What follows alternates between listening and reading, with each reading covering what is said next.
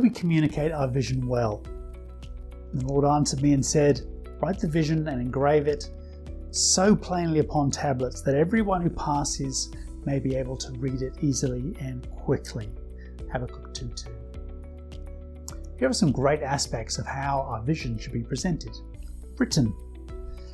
It is in your head, nobody can see it. It should be plain. Keep it very simple so that it is memorable. Everyone. Make it available to all. Passes. Keep it accessible and in plain view. Read. I already mentioned that. Written. Easily. You don't need big words to be credible. Quickly. Short is good. How clear is your vision statement? Company idea or purpose, whatever you choose to call it.